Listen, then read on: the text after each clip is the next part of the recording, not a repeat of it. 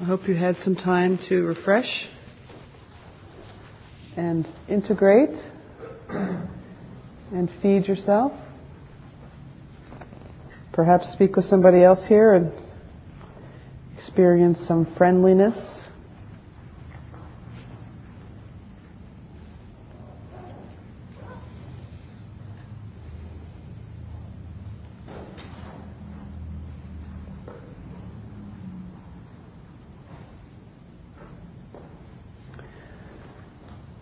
So I want to start off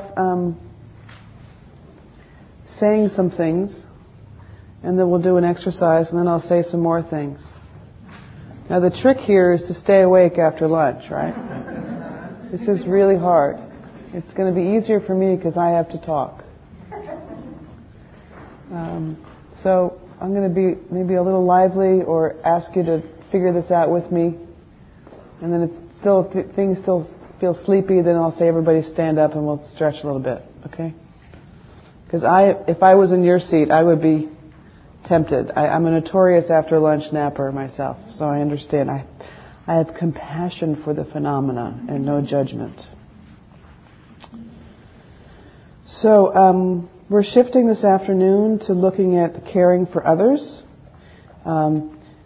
This is almost as inevitable as death itself, that we will be caring for somebody else. Or we may choose to care for others as a path of service. Or we may already be caregivers in some profession or another.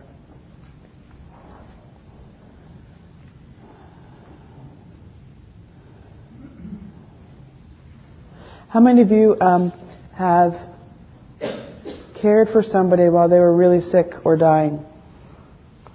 Excellent. And how many of you have been cared for while you were very sick? Great. Excellent. Okay.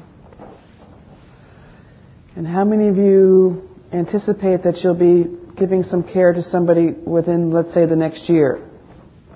Or that it's going to continue? Great. Okay, super.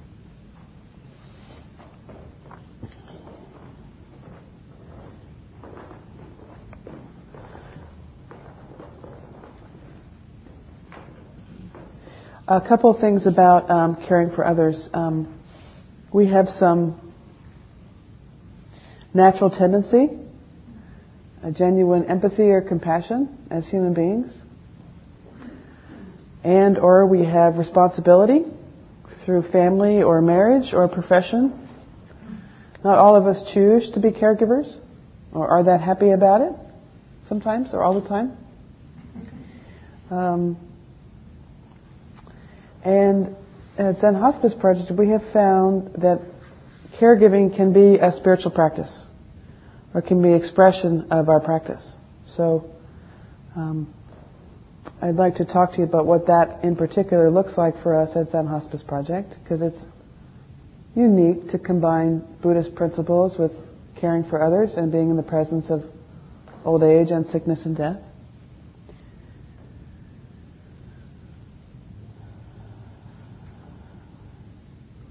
And one of those ideas is that it is a spiritual practice, that caring for another, like contemplating our own mortality, is a vehicle for awakening, or for learning things that somehow we can't learn any other way, or we didn't really get until we were caring for somebody else.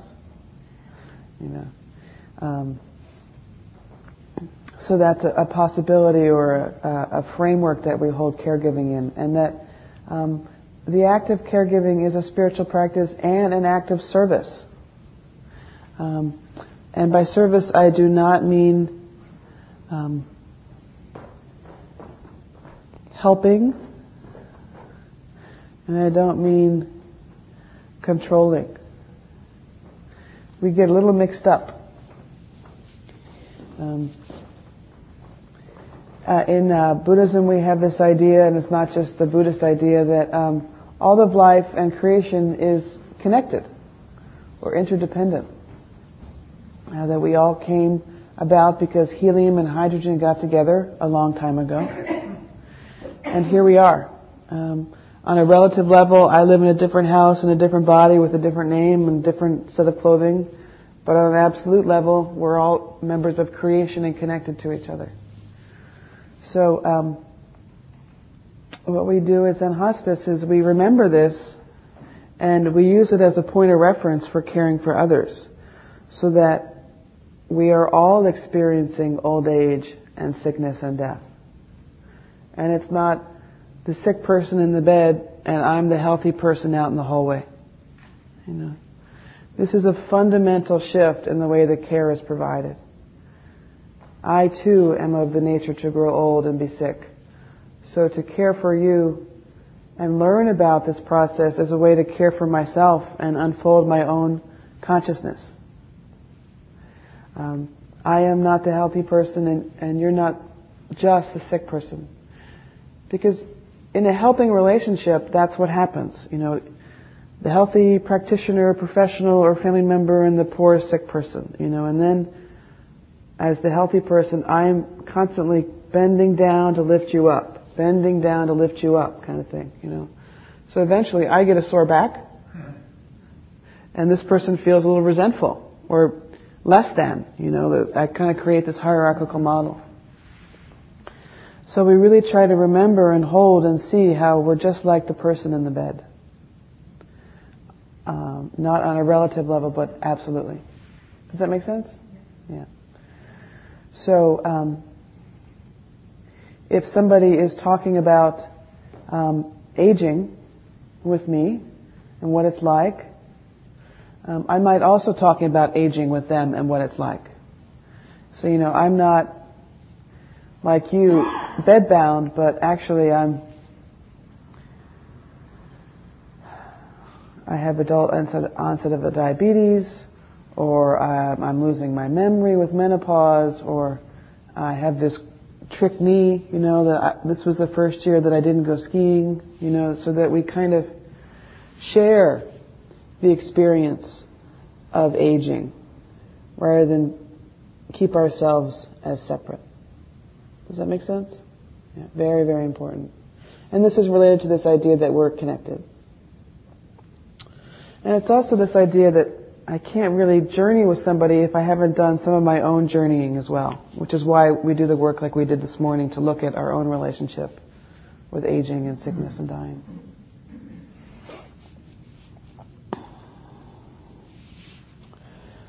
And the other thing that we hold in our caregiving is that aging and sickness and death are more than a medical event. In this culture, we can get so oriented towards diagnosis and treatment. You know, I am a person with diabetes. You know, I am a person with high blood pressure. I am a person with obesity. You know, and even then in institutions, it's, you know, it's the knee in 314 and the diabetic in 212. You know, and so in our caregiving, we try to really mirror to people that they are more than their diagnosis or their medical process. That you are a physical being and a spiritual being and a social being and a creative being and a mystical being, and that there's a way to experience that in addition to the medical process, because that really bums people out if they just become really focused on the medical. And we see this when we say to people, "How are you?" And their first answer is, "Well, my blood sugar is high today." You know. Well, have you noticed the flowers blooming outside the window? You know, like we try to point out some things that aren't about their medical condition, that are about the larger picture. Medicine, diagnosis, treatment, very important, very skillful, but not the whole picture, if you will.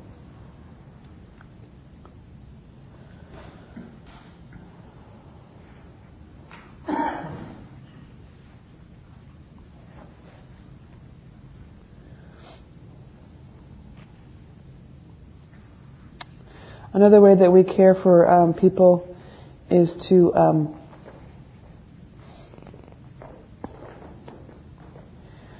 be willing or brave enough to stay when it's difficult. We get a little overwhelmed, you know, and we contribute to the medical dimension by saying, "Well, I don't know, let me call the doctor immediately," you know, like.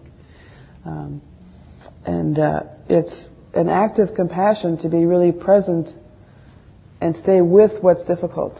So if somebody's uncertain, we really sit with them in that uncertainty and explore it and help them make a decision, or because there's lots of tiny decisions that get made. Should I keep taking this medication? Should I go to the family reunion and make an effort to get out of bed this week? Should I keep this doctor? Is it time to move into a different facility? I mean, you know this, you're caring for people. There's a million decisions, right? Yeah. So we try to stay when it gets difficult. And the way that we train to do this is through meditation practice. Because meditation practice teaches us to stay still even when our minds are really thrashing us, are really difficult places to be. That we find some courage or some confidence to just stand still when things are uncertain or difficult.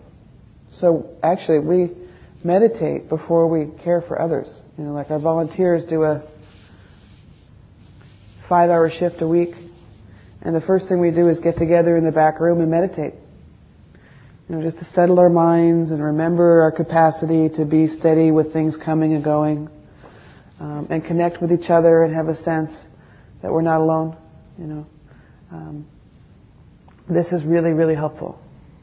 Now we don't insert this meditation onto the people we care for.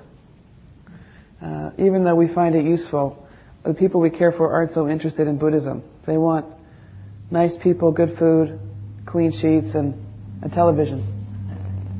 So we provide that for them. But we have found it very sustaining to bring some meditation to the practice of caregiving, for our own steadiness, if you will.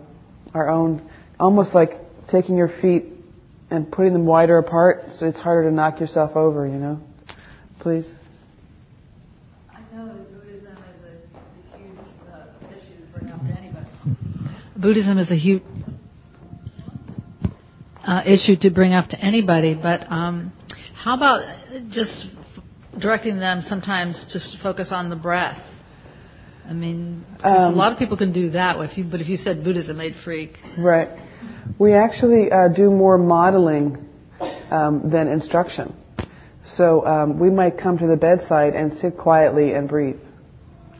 And you'd be amazed the difference that one mindful person can make in the room. All of a sudden people slow down a little bit or get a little quieter or can just feel like, oh, I guess it's okay to pause and wait, So, and then sometimes we will do some instruction around helping people relax a little bit, but it's less frequent than just our own embodiment of mindfulness that's instructive to people. Once in a while, then they do get curious and say, "Can I join you in the back room?" And we say, "Sure, of course." But as you know, it's not an evangelical tradition. Yeah.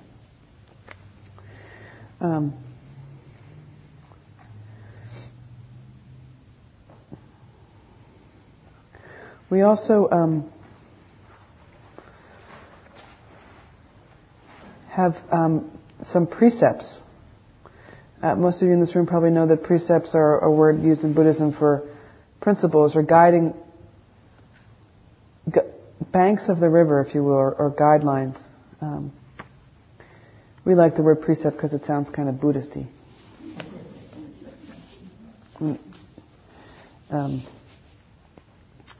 These are ways to pay attention at the bedside.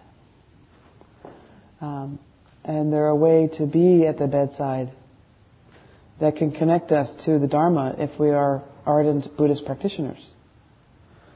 And we've just found it really helpful. There's a lot of information about caregiving around things like signs of pain or how to communicate and have the difficult conversation, how not to burn out, These are more about how to be, ways to be.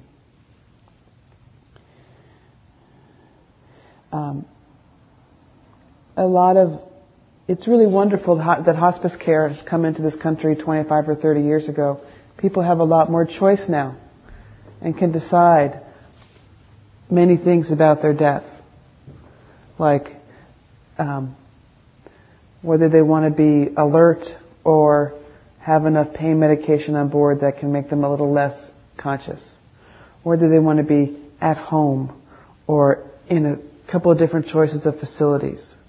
People know enough ahead of time to fly in on an airplane and be present. Once upon a time you couldn't get to a loved one's bedside. If they were 2 states away, you got a letter in the mail 2 months later, People choose whether they want to be resuscitated or whether they want artificial hydration or nutrition. There's a lot of choices now, which is really wonderful.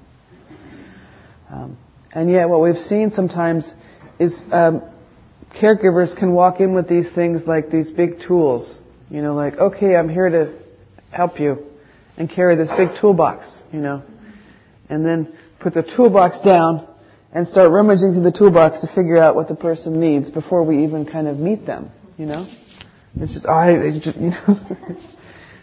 what we found is to kind of metaphorically leave that toolbox at the door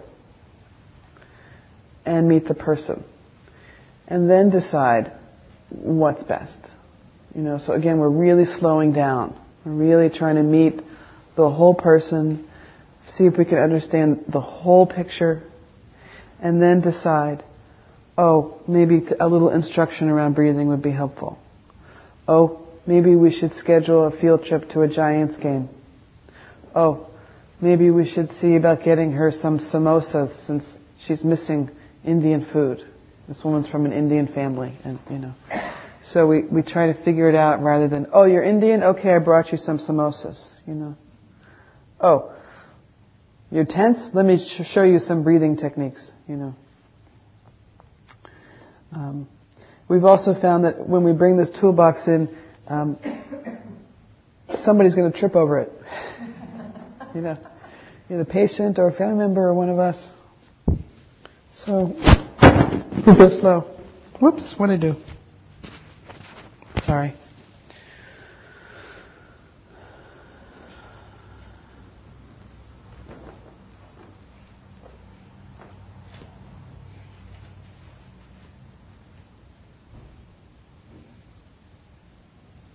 And again, before I tell you about these precepts, I would reiterate that people are very vulnerable when they're sick because they're out of control and feeling powerless or compromised. It's very scary to even feel nauseous, let alone not be able to walk or remember or feed yourself. So when we're with them, our actions are greatly magnified, or our attitude can be very, very visible,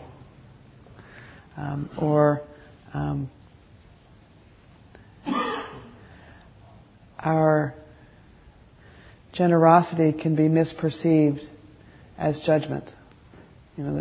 So people are vulnerable and they're also a little hyper aware. I remember once working at the hospice, I had been away and I came back and there was a man that had been there for a while.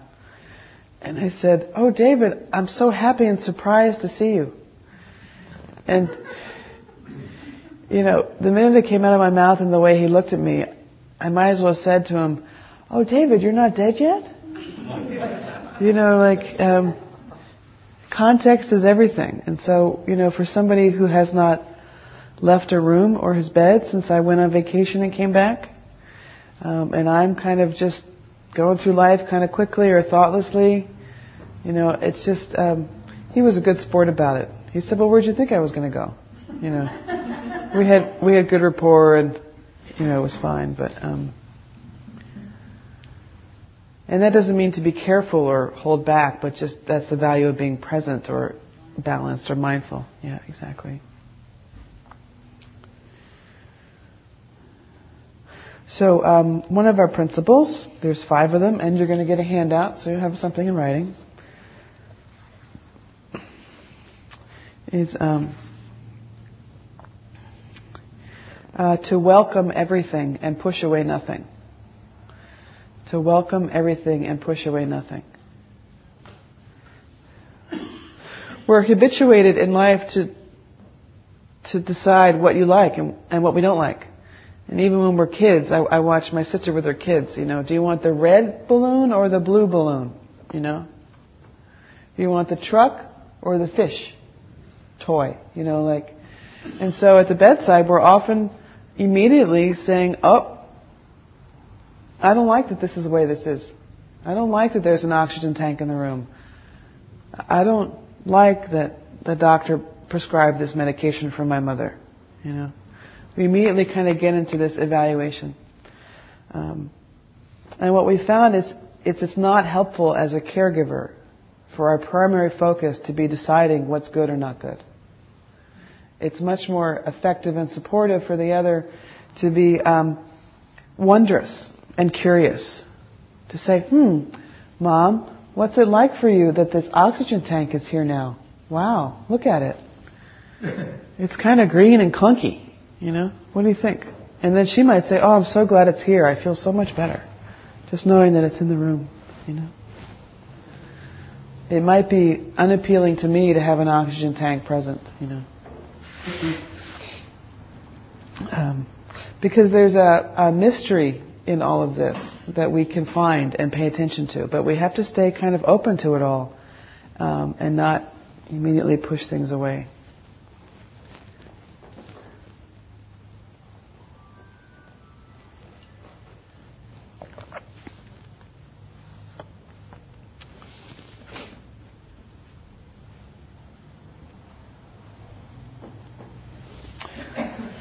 The second precept is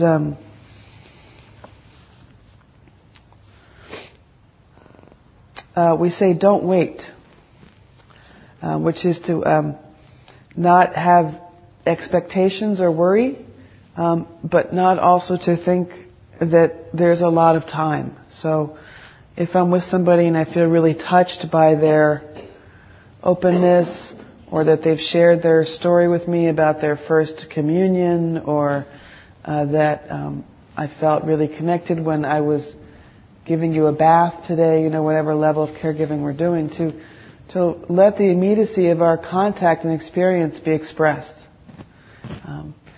and not be too hung up on being waiting, not to wait so much, so to really value the present moment and know that because things are changing so much and so quickly, it could be really different, really quickly. So, and it could be so different that person's not around the next time I see them, if I'm a hospice volunteer, or it could be that tomorrow the moment is gone and we've moved on from today's bath to the next kind of obstacle or thing to be done. And it feels kind of weird to say, well, yesterday, you remember, yada, yada, yada.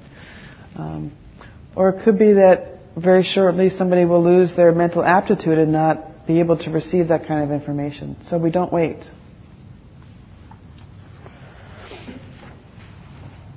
The third one is that we bring all of who we are to the bedside. We bring all of who we are to the bedside. So sometimes our first thought is, I need to be strong for my mother. I'm not feeling very hopeful today, so I won't go see her, or I won't go be there, or I'll hide it, And this is actually not really supportive, because the people we're caring for are vulnerable, and they don't feel strong all the time. There's value in sharing our vulnerability or our fatigue or our frustration with them. Why? Because we're all having this experience. It's not just me, the strong one, and you, the weak one, and this whole dynamic that just does not work, that is helping and fixing and not really serving. We say that when we're bringing our whole self into the equation, everybody's being served. I'm benefiting and receiving as much as I'm serving or giving to somebody else. So there's a mutual exchange. Please.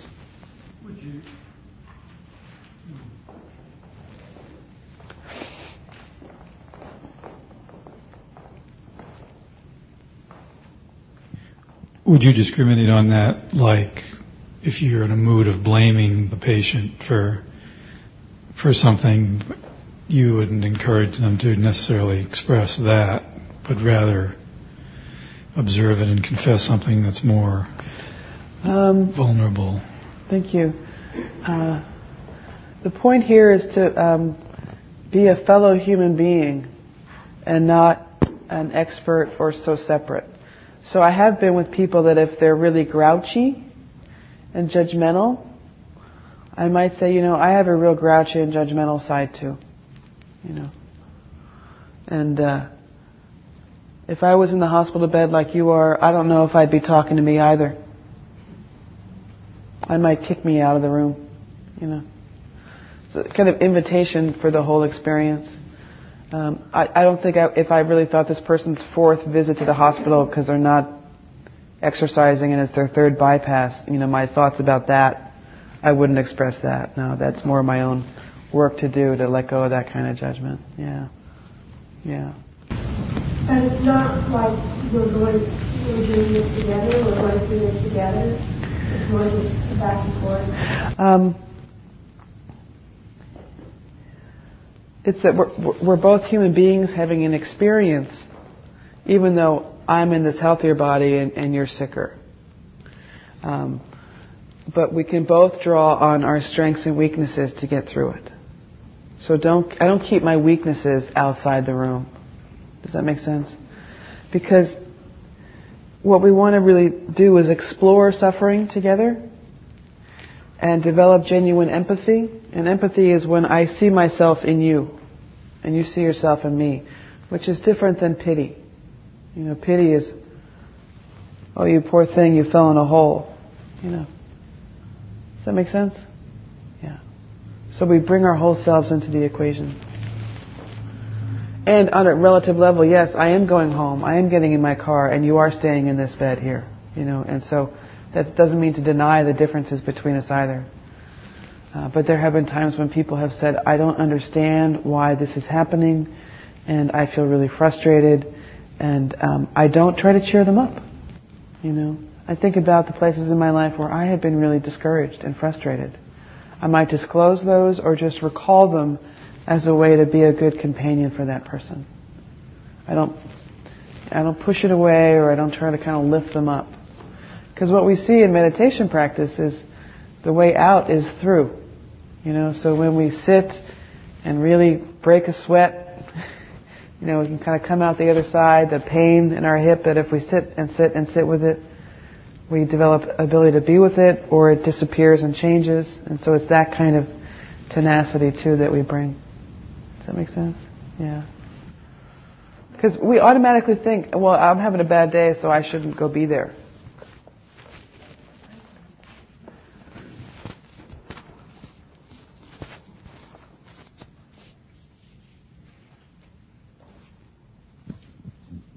Okay, like in the case of someone who's just really negative all the way around, and now it's magnified by this illness and stuff, do I just sit and listen to that negativity, or I'm not sure how to handle it. I'm not sure what is the most helpful thing to do, because it's really prevalent, and I see this person, verbally abusing the family, and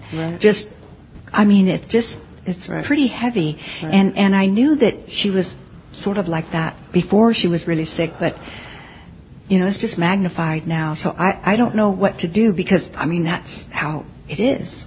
And I still care about her, but I don't know what to do in that situation, which is like almost constant. Yeah. So,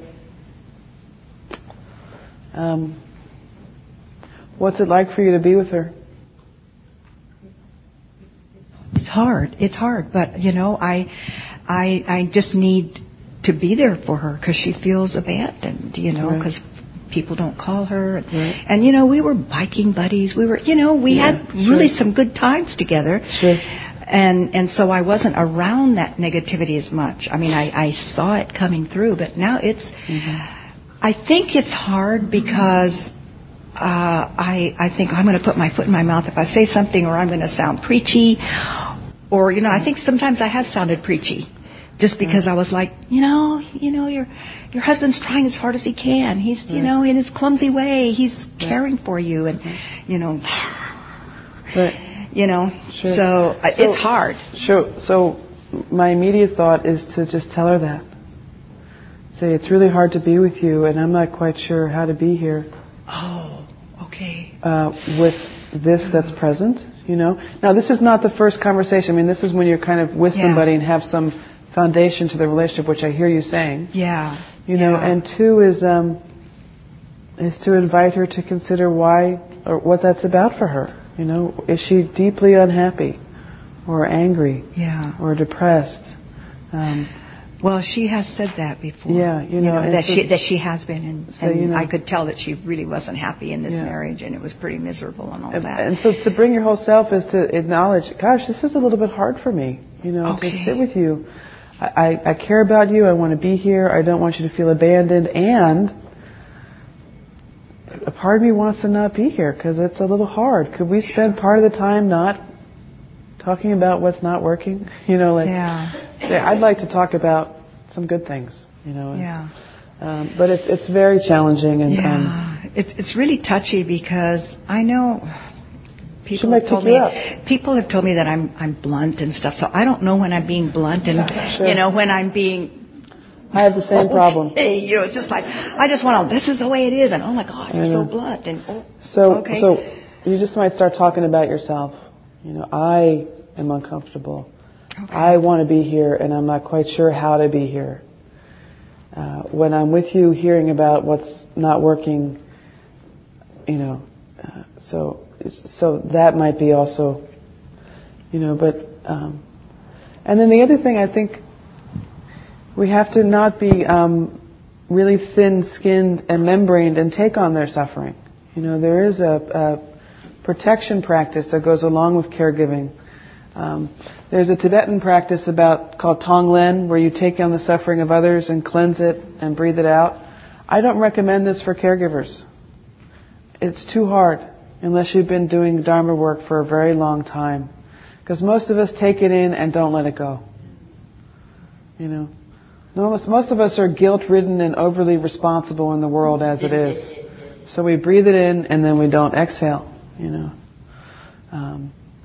So the other thing is to do a metta practice or to pray for somebody is a way to wish them well, either directly or quietly, as a way to be present but not take in their suffering in a way that it becomes toxic for us.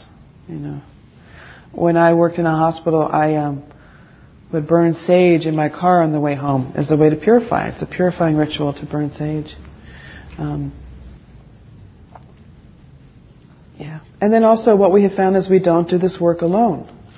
So that when there is somebody that is difficult or draining, that no one person is responsible or the only person that they're relating to.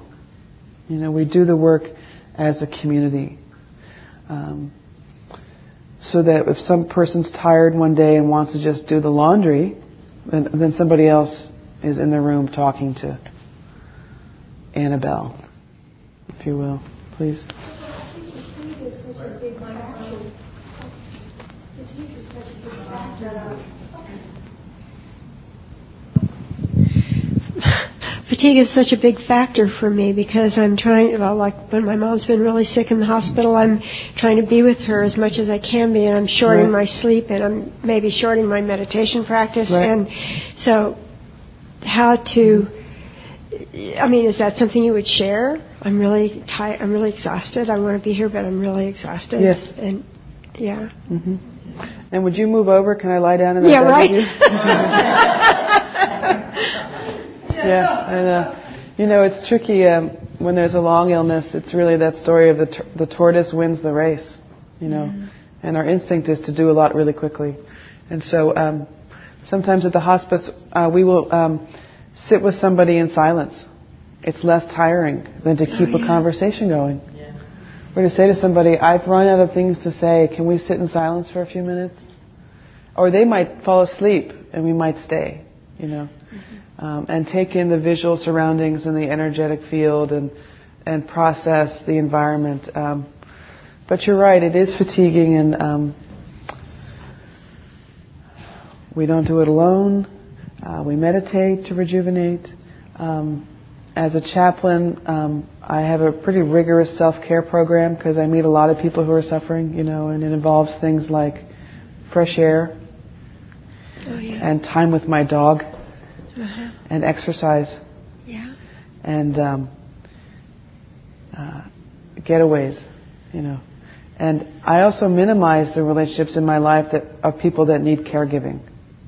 So sometimes I'll have friendships and I realize that I'm just working in that relationship, So maybe somewhere in your life, if you have increased caregiving with a family member, you may need to say to other friends or family, I need to take a step back from my usual role. I'm not planning the family trip this year. I'm not cooking Thanksgiving dinner. Somebody else needs to step up, and we need to kind of renegotiate some of our functioning in the system. Or, I need less time at work, or I need to leave early on Thursdays, to really renegotiate and treat ourselves as if, particularly with a parent and it's acute, that this is a low-level crisis because it interrupts our schedule and our sleep patterns and our eating patterns and our exercise patterns and our routine. And then it's like, oh, okay, well, if all bets are off, then it's a little bit less stressful. I think if we try to keep everything as it was and then do this other thing, then, ding, tilt. Yeah, and then we burn out. Please.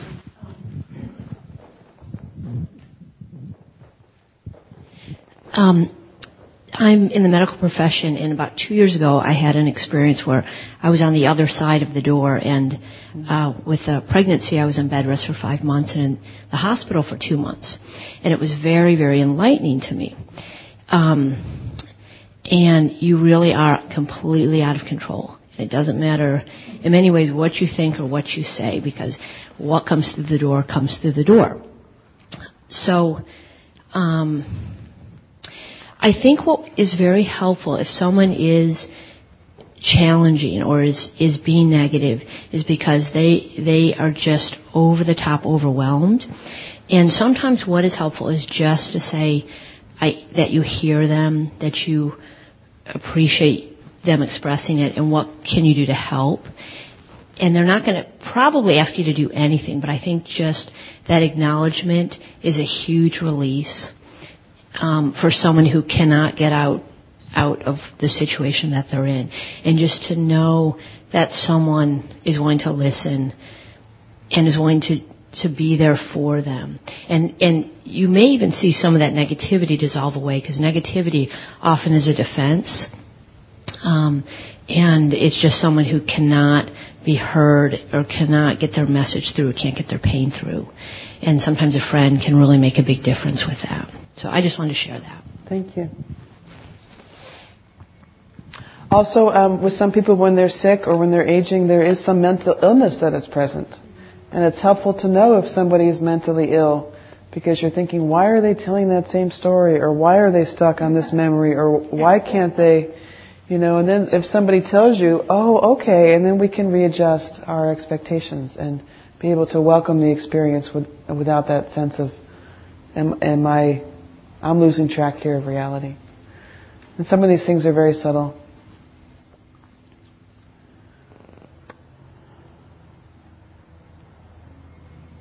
The reason we say bring your whole self to the bedside is that there's a togetherness that can come out of shared suffering, which is why AA and bereavement groups and mother support groups work.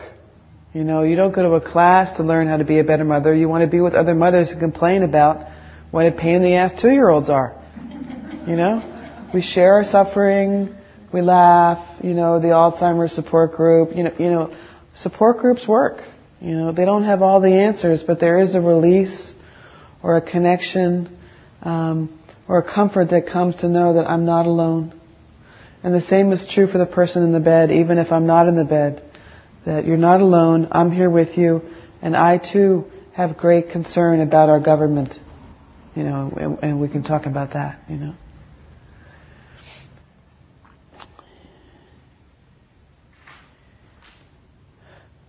I found it helpful to also tell people about what's happening in my life, because they're a little bored. They're tired of talking about what they're eating or what's happening with them. So I might say, there was a bunch of pit bulls at the dog park yesterday, and I got a little scared. It reminded me of that accident with the family. And we just have a discussion about dogs. And do you think that pit bulls should be allowed? Or what do you think about, just anything that's kind of on my mind to kind of just as a topic of conversation. Or the slightest memory, if somebody says, that reminds me of my communion, my first communion, I will totally try to evoke that memory and hear about that with them, and then remember my own early childhood and my religious formation, So again, it's not a medical experience, or it's not just like, oh, I'm here with you because you're sick, but life goes on, And people who are sick have the needs that we do for intellectual stimulation, reading a book, reflecting on what's important or things that have happened. People still want to be involved in decisions like with money or time, so we really try to make sure people hold on to as much involvement as possible.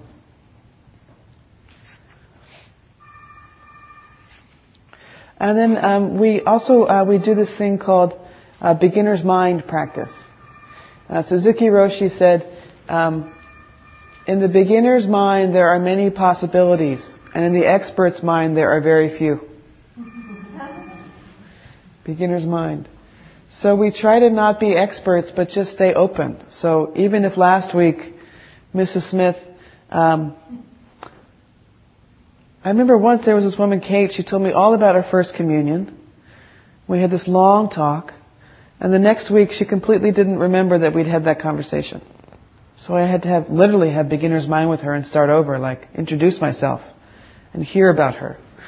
And then with other people, it may be that the past 3 times I've visited, we've had a cup of coffee and played cards. And no, this time I need to be open to the fact that Mrs. Smith is now much sicker and cannot sit up in bed, and so I'm going to find another way to be with her. Or we don't think the last person we were with who had a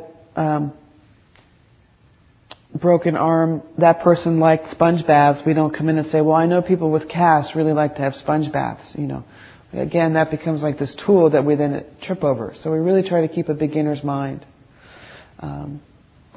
This is particularly tricky with medical professionals. And I found, one great way to trip them up is to say, I don't understand. Would you explain it to me? And with the beginner's mind principle, I'm never embarrassed to say, would you explain it to me? So we just try to keep beginner's mind, and it keeps us a little bit free of roles and agendas. So welcome everything. Bring your whole self. Beginner's mind. Don't wait. 4. There's one more. Find a place of rest. We often think we only be able to really be there and relax if somebody's in a good mood and has eaten and is sitting up and the TV's off and the windows are open and there's fresh flowers and nothing smells bad, and then we can really have a good visit.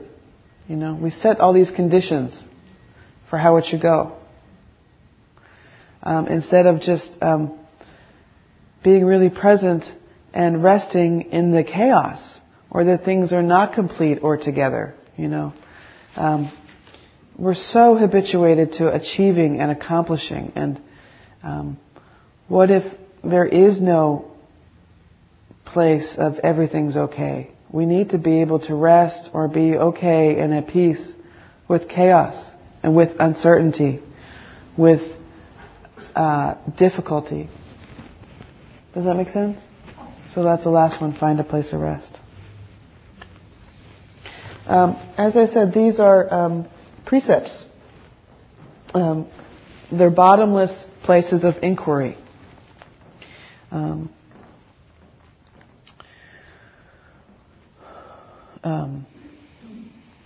And they're best when they're lived or really pondered. So what I'd like to do now is give each of you a sheet with them on it. These were originally penned by our founding director, Frank Ostaseski. So you'll see his picture here. And he's got a little bit of writing about each one. But I'd like for you to get with 2 other people, so groups of 3. And tell your other 2 people about a situation that you're in or have been in, and how you could or did or might apply one of these that appeals to you the most. Okay? There's no right or wrong answers. Those of you that are listening, if you could listen well or just help the person think it through. This is also a place where we can practice not fixing. So if the other person doesn't know, be with them. Don't help them get this exercise. Or don't take care of them by rescuing. Okay? Really. Because we are so habituated to fixing each other, you know. So if somebody doesn't know or needs a little time to talk it through, that's fine. Okay? Is that clear? We can do this? Okay. I forgot to say before our last exercise in the room, try using a little bit of this front space so you have some auditory privacy, because some of these things are very personal.